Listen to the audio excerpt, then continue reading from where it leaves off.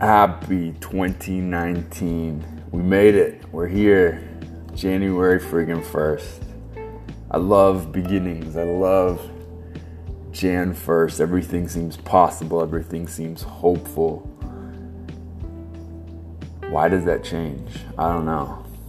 What I do know is in this moment, I feel weird because I'm doing this podcast in my living room with my partner in the other room.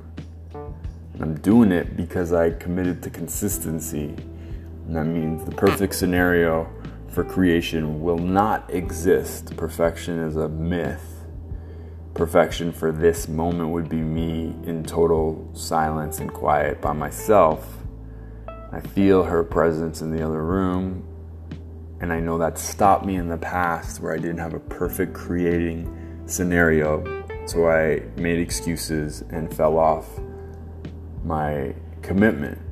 But I'm not going to do that this year, and I think that's a part of the healing this year, is to get over that shit.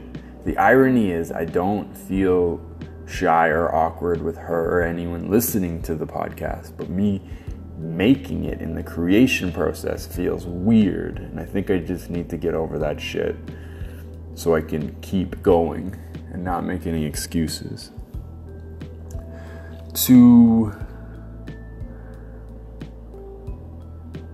I noticed something yesterday for the first time. I've never been good at New Year's Eve. I used to think it was because the energy of the world was strange because so many people are reckless and drunk and obnoxious, and I've been those people in my past as well. But I think there's another thing that's really interesting about New Year's Eve.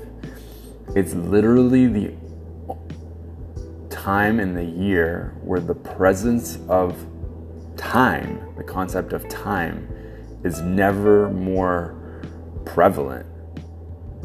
Like, everybody is conscious of it. Everything we do is with it in mind when this countdown happens. You know, I can't think of another time during the year where time is on our minds more than at New Year's Eve. I fucking hate that.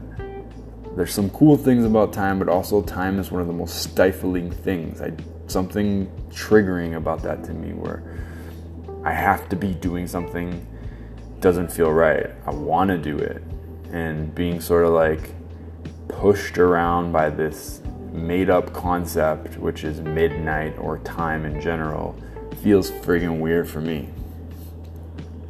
I think that's it for today. Feel lukewarm about this podcast, but that's okay. There's going to be lukewarm days, and I'm going to be honest about it. And I'm just going to keep going. Heart to mouth, Jan 1. Here we go.